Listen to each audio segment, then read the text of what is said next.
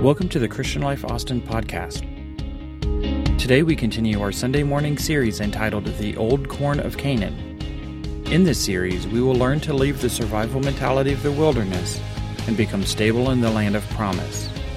Stability brings success, and success brings significance.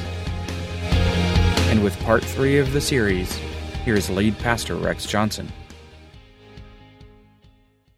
I love you folks, and it's just the way it is. I love you. There's no question about it. We're living in a little diverse time right now, to say the least. It's a little unique. If you'll go to YouTube, you'll see 27 things that are going to come together and convene and have a convention in this month and the 1st of October. And it's all things that are pointing to an imminent end. And so today, I'm not going to be a fearmonger. I'm going to preach a little bit today, and we're going to call it Old Corn of Canaan series again. But I'm going to speak today on this subject: Preacher, preach me in to my tomorrow. I heard about a doctor that told a patient one day. He said, "I have some bad news and some worse news." And the patient said, "So let's have it." He said, "Well, the bad news is you only have 24 hours to live." The patient said, "I can't imagine what would be worse than that." He said, the doctor said, "I forgot to tell you yesterday." If I can say so, that's kind of where a lot of people feel about where they're living right now in this life. How much time do we have? Where are we standing? Where are we at? I want to preach to you today. Preacher, preach me into my tomorrow. If the entrance to the inferno is graced with the words, "Abandon hope," then the entrance to God's house should say, "Find hope here." It is a silent cry of the pew to the pulpit: "Pastor, we need hope." That's what we need. We need hope. The postmodern world has dawned with a cold and a sickly light. Pulpits should be like old lamplighters. We should punch holes in the darkness. And words are the only coins that I have to spend from this pulpit. But I know, spent correctly, they'll purchase people a brand new life. And spent wrongly, they will condemn people forever from the place we're trying to take them. Alexander the Great said this, and I'm going to use this throughout this message. I love this. One of the greatest quotes I've ever read in my life. He said, "I would not fear an army of lions led by a sheep, but I would fear an army of sheep led by a lion." Can I tell you something? I already know the end of the book. The Lion of Judah prevails, and we're his followers. And if hell could be heard speaking today, hell would say, "Wow, I sure feel an army of sheep being led by the Lion of the tribe of Judah." Would somebody clap your hand and say, "I'm happy I'm a part of this thing today"? Pablo Picasso was a Spanish Cubist artist who sketched and he sculpted and he painted his way into prominence in the early 20th century. On rare occasions, he painted live portraits. One such instance was his painting of Gertrude Stein, one of America's foremost authors. Stein was born in Oakland, educated in Radcliffe College, and studied some also at Johns Hopkins University. And for most of her life, she lived in Paris, and there she would write. To many, Gertrude's prose was unintelligible, but to the elite, her words were sublime. She wrote stuff like, "A rose is a rose is a rose." That's all she said. And then she wrote stuff like, "When they are alone, they want to be with others. And when they are with others, they want to be alone. After all," she said, "human beings are like that." But my attention today is not so much focused on her writings or her words or her life story, but it's on the encounter she had one day with the great artist Pablo Picasso. During the winter of 1905 and 1906, Gertrude Stein set for an exceptional portrait to be painted by the master.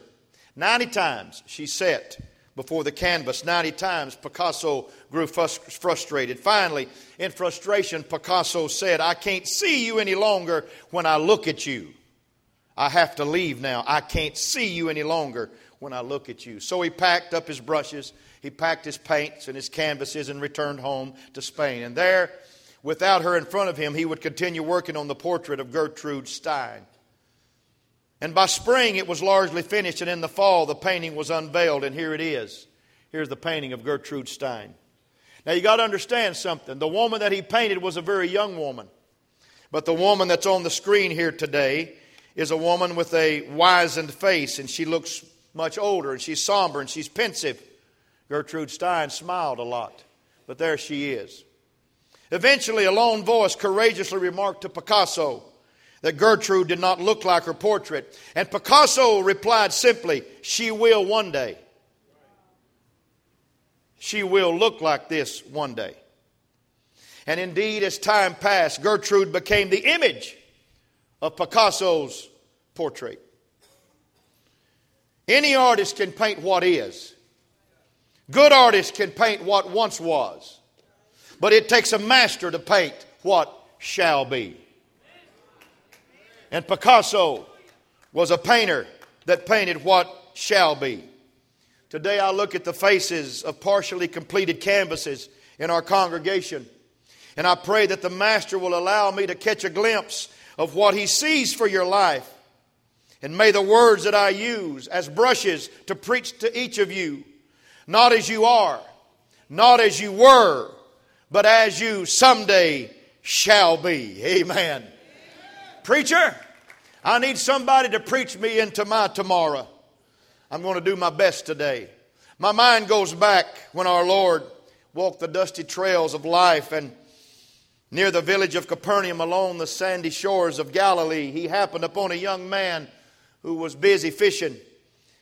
Jesus, I want to ask you a question. What did you see in Simon Peter that nobody else saw? He must have seen an ambitious, aggressive entrepreneur. Already he owned several boats and had a number of people working for him. And Jesus said simply two words to him, "Follow me." And those two words changed Peter's life forever. No longer after that day did he fish for fish, but now he fished for men. But Simon was not a quick learner. He had a temper. He did. He was vocal. Ask the guy in the garden that got his ear cut off. He had a temper. He was pushy. And when he failed big. But when he shined brightly. His mistakes were as visible as his strengths were undeniable. So it is no surprise that in Simon's bundle of life, triumph lay so close to failure. And one day, Jesus outside of Capernaum decided to have a little fireside chat with his boys. He said, "Who do men say that I am?" And some of them said, "Well, some say you're Elijah, and some say you're Jeremiah, and some say you're the prophet, some say you're John the Baptist." But he said, "Who do you say that I am?" And Simon answered and said unto him, "Thou art the Christ, the Son of the living God." And Jesus said unto him, "Blessed art thou, Simon Bar-Jonah." Watch this now. "For flesh and blood hath not revealed it unto you, but my Father which is in heaven. And I say also unto thee that thou art Peter. Not only do you know who I am." Can I say something? It's not in my notes. But you'll never get the revelation of who you are in God until God understands that you understand who He is in you. How many believe that He is the Christ? Come on. How many believe He's our Messiah today? How many believe that He died for you today? How many believe He was buried? How many believe He's coming back? You'll never get the revelation of who you are until you show Him the revelation of what He is to you. I'm going to build my church. Everybody say, my church. And the gates of hell shall not prevail against it. There's something you need to understand today before I go any further. There's two immutable things. God cannot lie. He is God and He cannot lie. Not that He won't lie. He cannot lie. Not that He won't try to lie and be stopped, but He cannot lie. And when Jesus Christ said, "I will build my church," He said, "The gates of hell shall not prevail against it."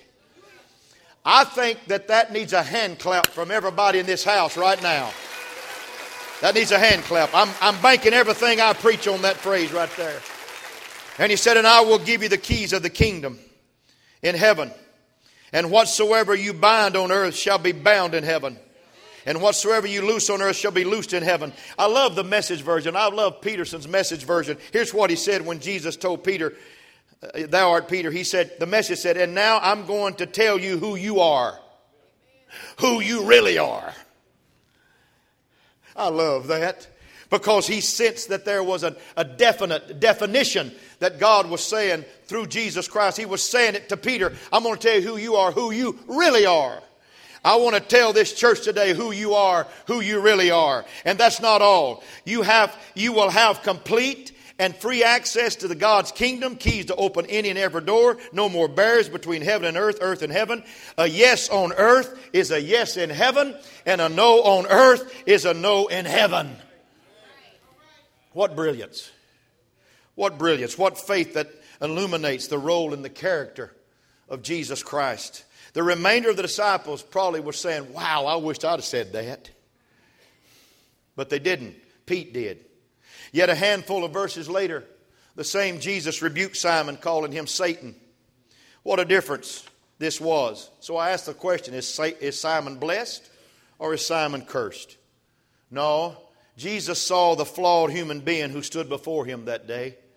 Yet superimposed over his present weakness was a bold image of his future strengths. Because, hear me, Jesus sees things differently than we do. Turn to your neighbor and say, Jesus sees me different than you see me. And then say, hallelujah. I want to talk just a moment here about the disappointment of now. I want to talk about now just a little bit. It's going to be a little negative. Please stay with me. If one looks long enough at today, they will be disappointed.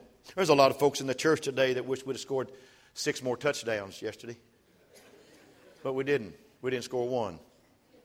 We got beat 38-3. That's all I'll say about that. But Stephen Hawking calls this now that we're living in, he calls it a perfect storm. He says that everything is converging at one time right now on our world. And it's bringing about a cataclysmic situation that's going to occur in our lives. We're living in a time also when good and bad have swapped uniforms. Evil reigns on the earth. It's as if one prophetic voice said that looks like God has taken his hand off the earth and the enemy is reigning on the earth. I do know this, there's an open season on those who protect us. The officers of the law feel like deer in November because everybody's shooting at them right now. And next week the forces of the Hebrew faith and the Muslim faith will clash in their holy times of Rosh Hashanah and Shemitah. And the 4th blood moon will shine in the next 2 weeks. This month signals a year also of Jubilee when everybody gets to go free. I like that more than anything. And it signals of a stock market to collapse is on the horizon. But I've got this and I want to share it with you. A clay pot sitting in the sun will always be a clay pot. It has to go through the white heat of a furnace to become porcelain. Sometimes things are going to get a little heated up for us. But I promise you, God will not put more on us than we are able to bear. But He will, with every temptation, provide a way of escape that we might be able to bear it. I'm looking forward to the now because I know after now is a tomorrow. And I know tomorrow what's going to happen in our world. Somebody say amen. Regardless of how good the optimist sees it, or how bad the pessimist sees it, or how real the realist sees it, there's always room for improvement in our now. The Bible says we now see through a glass darkly. We do. It's not the glass that's dark, it's us that see dark through the glass. Because we've not yet arrived. However, most of our lives are not lived in those tensions. Most of our lives, I'm going to preach now, are lived in the mundane. It's Sunday to Friday. Saturday's a little rest day, then Sunday to Friday. And we live from week to week. We live many times day to day. I read something recently that in a person's 70 years of living, They spend 6 months waiting at stoplights. They spend 8 months opening junk mail, and that was before email. They spend 1 year looking for misplaced objects. I think I've had 2.5 years of that already. They spend 2 years unsuccessfully returning phone calls. They spend 4 years doing housework. They do 5 years waiting in line at Bluebell last week. They spend 6 years eating. That's nearly 20 years of just down, mundane time. Now is filled with the mundane and the tedious. Now is dominated by drudgery and often disappointment.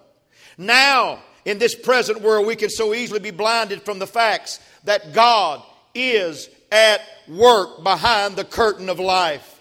Now, God is busy right now changing us. And without this knowledge, our lives get tasteless.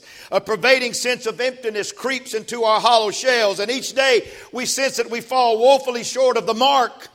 Because the creaking and the groaning of our bones and joints seem to be nothing more than the scales of life sounding sonorously. You have been weighed in the balance and found wanting. Because hell wants you to understand that he wants to take you away. He tries to wear out the saints of God. Oh, somebody let me preach on this holiday. Unnamed hopes, staring to mute mirrors and begging answers, yet the present world offers no comfort. Now, right now, is the synonym for despair for a lot of people. Peggy Lee was an old singer. She was a famed jazz singer from yesteryears. She won a Grammy Award for singing a song of a person disappointed with the present. The song's title was, "Is That All There Is?" Is that all? With a mixture of her monologue and song, Peggy described seeing a fire as a child and watching someone's world go up in flame. And then she said with a raspy voice, "Is that all there is to a fire? Is that all?" She went to see a circus, and gazing at the three rings and watching the panorama of man and beast in gaudy costumes, she sensed disappointment again. She said, "Is that all there is to a circus?" She fell in love. Yet exiting from the roller coaster of emotion, she fell pensive and said, "Is that all there is to love?" And Peggy's haunting melody then espoused the Epicurean philosophy. Is that all there is? Is that all there is? If that's all there is, my friend, then let's keep dancing. Let's break out the booze and have a ball if that's all there is. But Peggy, the problem is in the conditional use of the word if. If that's all there is, then eat, drink, and be merry. Yet, Peggy, I want to tell you, that isn't all that there is. Once again, this pastor will say to all today, and those who listen via podcast around the world, when I was just a small boy, I heard a man of God, I was sitting on the front row, heard a man of God talk about the hereafter.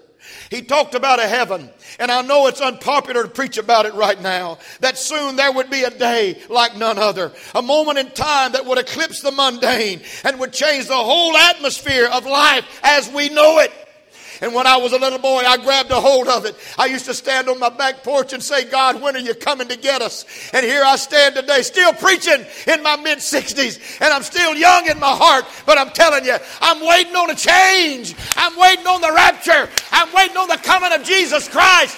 I'm not going to let now destroy my tomorrow. Can somebody help me preach right now? The Bible said in Hebrews 11, now faith is the substance of things hoped for, the evidence of things not seen. We always put the emphasis on faith there. Look at it. Now faith. But I like to back it up and say now. If now is full of mundane intention, I'd like to say I've got a now faith in a now world.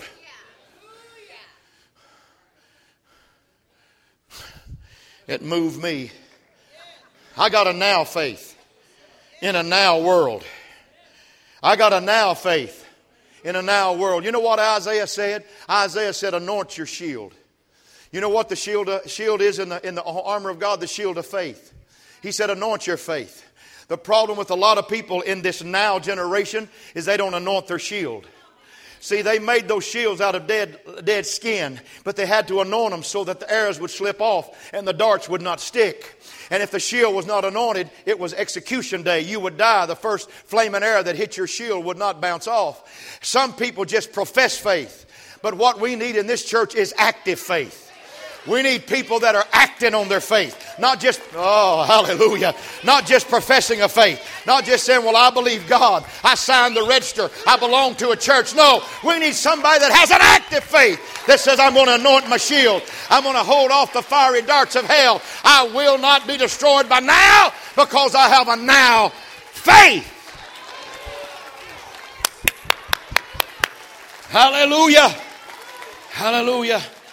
The only thing that will combat the now syndrome is a now faith. Because now can be such a disappointment. Because it is synonymous with despair. Many of us are like Simon. All we do is make mistakes in our own mind. We just keep doing the wrong thing and coming back to church. We keep saying the wrong thing. Stand up when we should sit down and run when we should stand. And you gaze long enough at today's mirror and you will be disappointed in yourself. We need something more, not just an uncertain present, but a certain future. We need a now faith today for hope of a tomorrow. I want to talk about tomorrow a little bit. Tomorrow is filled with hope. This is a different kind of sermon, but I'm preaching my heart out to you today. The Bible provides at best a mixed message concerning the subject of tomorrow. On the one hand, we're commanded to not worry about tomorrow. Banking on tomorrow that may never come is risky business. Only today, the Bible said, we can find salvation. Now is the appointed hour. Only today is when God gives us strength for today, not for tomorrow. Yet the Bible also teaches us to live in confident expectation of the future. Luke said, when all these things begin to come to pass in your life, Luke 21:28, he said, lift up your head. Stand and lift up your head, for your redemption is drawing nigh. I do not know if that's the second coming of Jesus Christ. I just know that when stuff starts happening, redemption starts coming close. Because where sin doth abound, grace doth much more abound. And the darker the night, the brighter the light. Is somebody helping me preach right now? I'm not going to walk through this month of September in a defeated posture. I'm going to walk through this month saying, I got some now faith and it's anointed, and I'm going to stand on the promise of God. I'm going to believe that God's miracles that He gave us in July and August are going to last through September. We're going to keep seeing the miraculous of God. God's got a church that's going to go to heaven.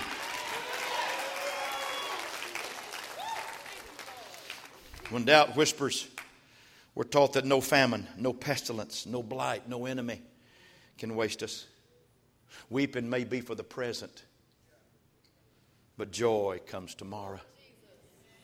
We're children of God, and it does not yet appear what we shall be, but we know when He shall appear, we shall be like Him, for we shall see Him as He is.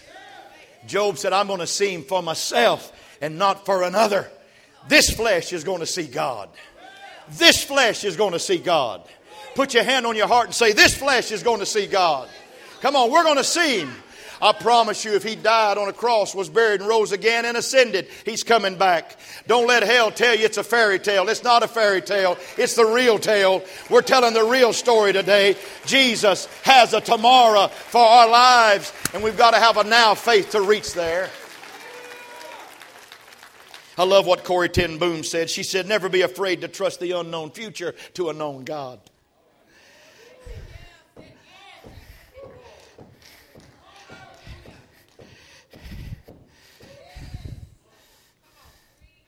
That used to not hurt. That hurt a little bit there. Never be afraid to trust the unknown future to a known God. Never. Believe in Him. Trust in Him. There's hope for our tomorrows. Jesus looked at Simon and called him Cephas. He called him the rock. It's as if Jesus was assuring Simon Peter, I see where you are today, but I see also where you'll be tomorrow. He gave him the keys to the kingdom. He didn't give that to a reed. He gave it to a rock. He preached at Pentecost. That wasn't a reed. That was a rock. He raised the dead and healed the lame. That wasn't a reed. That was a rock. If Simon needed some hope, so do we. Because hope is not a luxury, it's a commodity.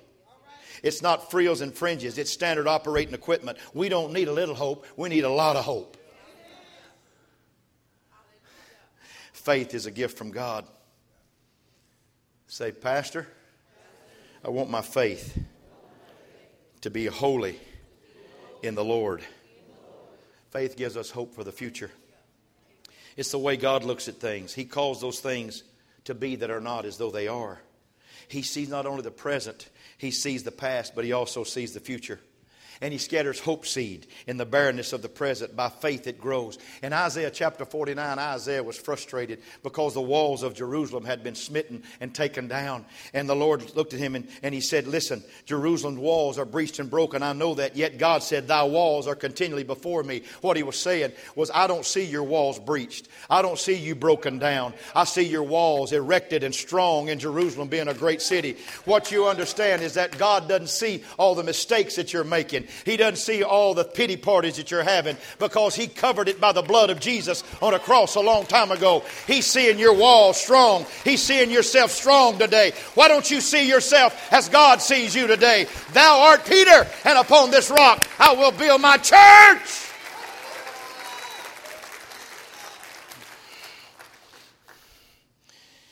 You may see the present, but God sees the future. You may see the problem, God sees the possibility. You may see the rubble, God sees the phoenix rising from the ashes. That's right.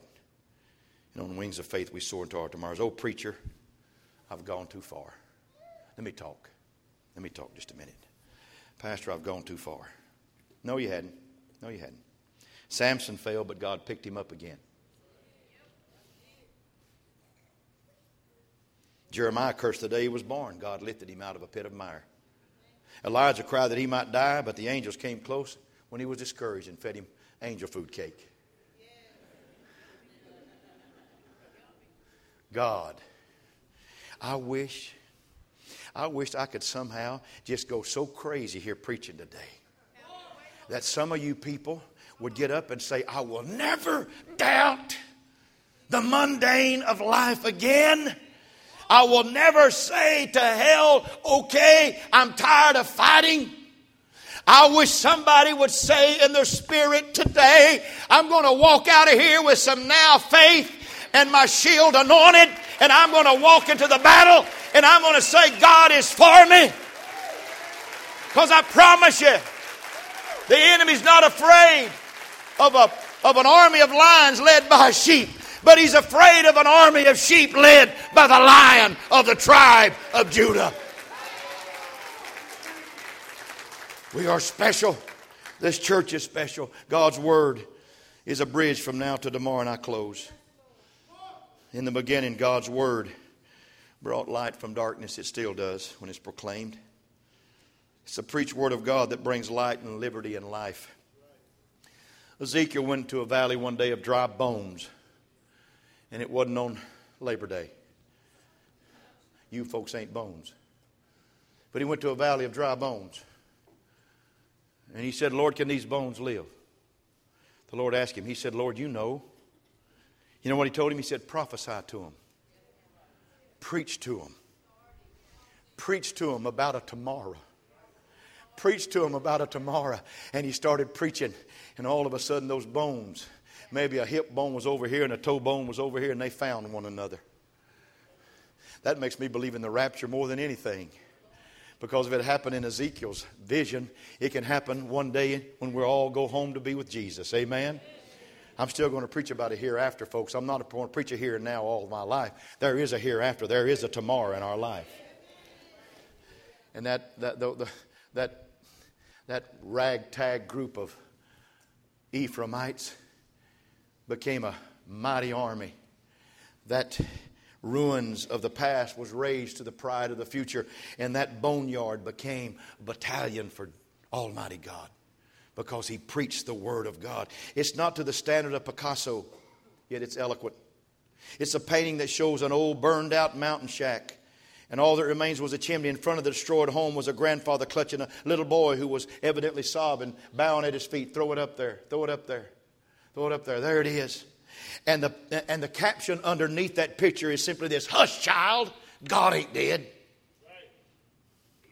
I want to tell you, I don't care what's been burned out in your life, what's been destroyed in your past, what has come against you all your life. I want you to hush your mouth. God is not dead today.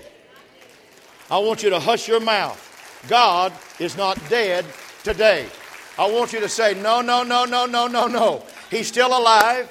He's still on planet Earth. He's still in the heavens. He's still for me. And if God is for me, who can be against me? Come on. We're a mighty army. Let's walk into September with faith. Let's walk into September with our shields anointed. Let's walk into September with the glory of God on our head and the praise of God in our heart and worship on our tongue. Let's walk into September magnifying the mighty God of heaven.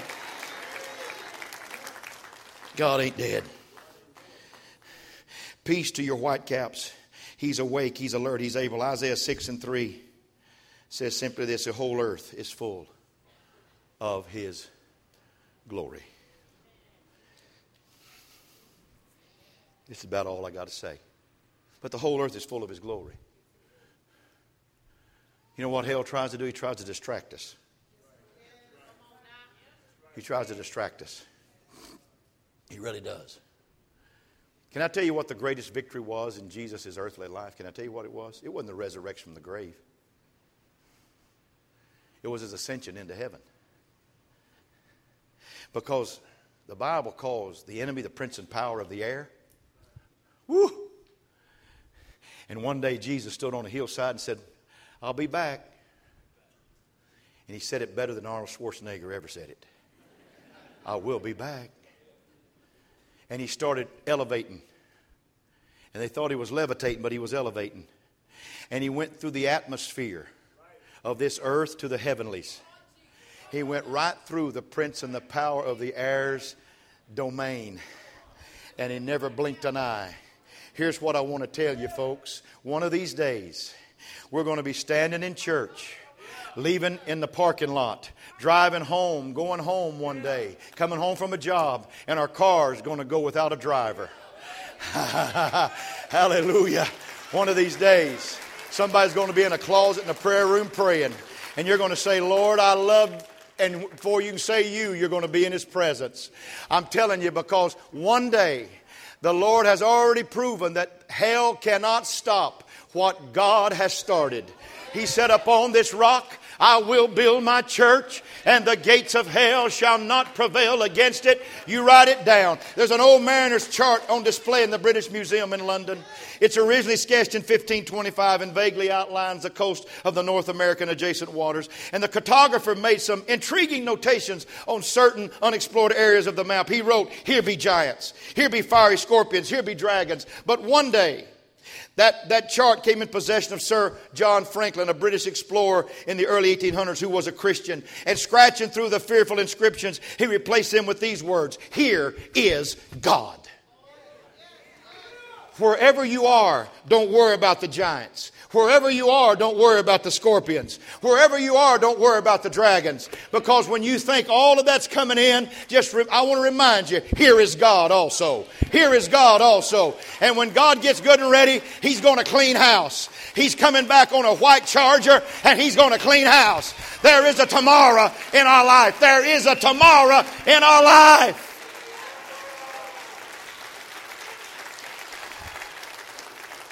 So I preach to your present fear and point you to tomorrow's hope. I preach to your present failure. Say, by the grace of God, a brighter day is coming. I preach to your current weakness and say, great strength is on the way. So here's what Simon did. Simon looked like he had fallen so greatly. Looked like he had just flattened himself like a man being knocked out and falling face first in the mat. He looked like it was over. He denied Him. Then he went and he sought repentance when the Lord's eyes just looked at him. And he found repentance, but he didn't know if he had found forgiveness. So he did the only thing that he thought he needed to do. He went fishing. He went fishing. And when he went fishing, he did it for this reason. He said, when the Lord found me, I was fishing. But I've made so many blunders in my life. I just wonder if he'd come out here and find me again, because if he comes out here, he still loves me. He still loves the man that I am, and not what I've been, but who I really am in him. And Jesus found him. And after he went through all the, do you love me? Do you love me? Do you love me? Feed my sheep, feed my sheep. He said, Simon, when you're converted, you're going to strengthen your brethren. And Simon was converted. He strengthened his brethren. And the rest is history. And we preach about him today with glowing terms, because it showed the humanity of life being led into a tomorrow by a God that will never fail. And some of us are in the same road, in the same beat, in the same path that Pete walked. We walked from Simon to a name Simon to a name Peter, back to Simon, back to a name like Peter, back to a name like Simon, back to a name like Peter. And you know what? Jesus called him Simon when he brought him out of the water and said, Simon, do you love me? He put the reed word back on him. And I'm sure when Simon got on the boat, headed home, back to his wife and his kids, I imagine Simon said, man, I've messed up. He called me Simon. He called me Simon. I must have really failed. No, Simon, you didn't. He was just talking to the last part of you, the back part of you, the part of you that flunked and failed. But he was really still believing that you were Cephas. He still believed that you were Peter, because he let you preach Pentecost. He gave you the keys of the kingdom. And he also, Pete, he also let you perform miracles, signs and wonders in your ministry. And today you're honored by every denomination in the whole world as being the man that Jesus Christ favored. But yet he was that, just a man. So as we walk through September, Randy, help me, as we walk through September, and we get into this now syndrome, we get into the now, and all these cataclysmic events, this perfect storm that Stephen Hawking talked about, all these things coming to pass. It'll be easy to bite your fingernails down to the quick. It'll be easy to lay awake at night and drink Maalox by the gallons. But I encourage you to keep eating Bluebell. I encourage you to keep believing that God is for us. Come on. I encourage you. Can I preach to you today? I encourage you. I encourage you in the name of the Lord to walk humbly with God and to let God just direct your path, because He will direct your path. He will guide your footsteps, and He will be your God. Call this fireside chat from Pastor on September the 6th, 2015. My brother's birthday's today. Happy birthday, brother. If you was alive, I'd honor you today, but I honor you anyhow. Happy birthday to my older brother, the one that should be preaching and I should be a doctor or a lawyer. That's big thinking, ain't it? And paying him tithe and offerings and supporting his ministry. Because he's the kind of guy that put his hand around his arm around my neck and say, have you tithed this week? But I got the privilege of preaching because he passed up on it. But here I am today as pastor of this church, and I'm telling you, you hear me? Listen to me real strong. Your pastor's faith and this church's stance is going to take us through any situation. Turn to your neighbor and say, he's preached the truth to us today. It'll take us through. Now is despair. Tomorrow is coming. And the only thing that bridges the now to tomorrow is the Word of God. And the Word of God will stay true in this church. Amen? Stand up all over the building. I want us to do something in a family. And that concludes today's message. Please visit clcaustin.com for the latest news, to register for an upcoming event, or to support the Christian Life Ministry through our online giving portal. Thank you for listening.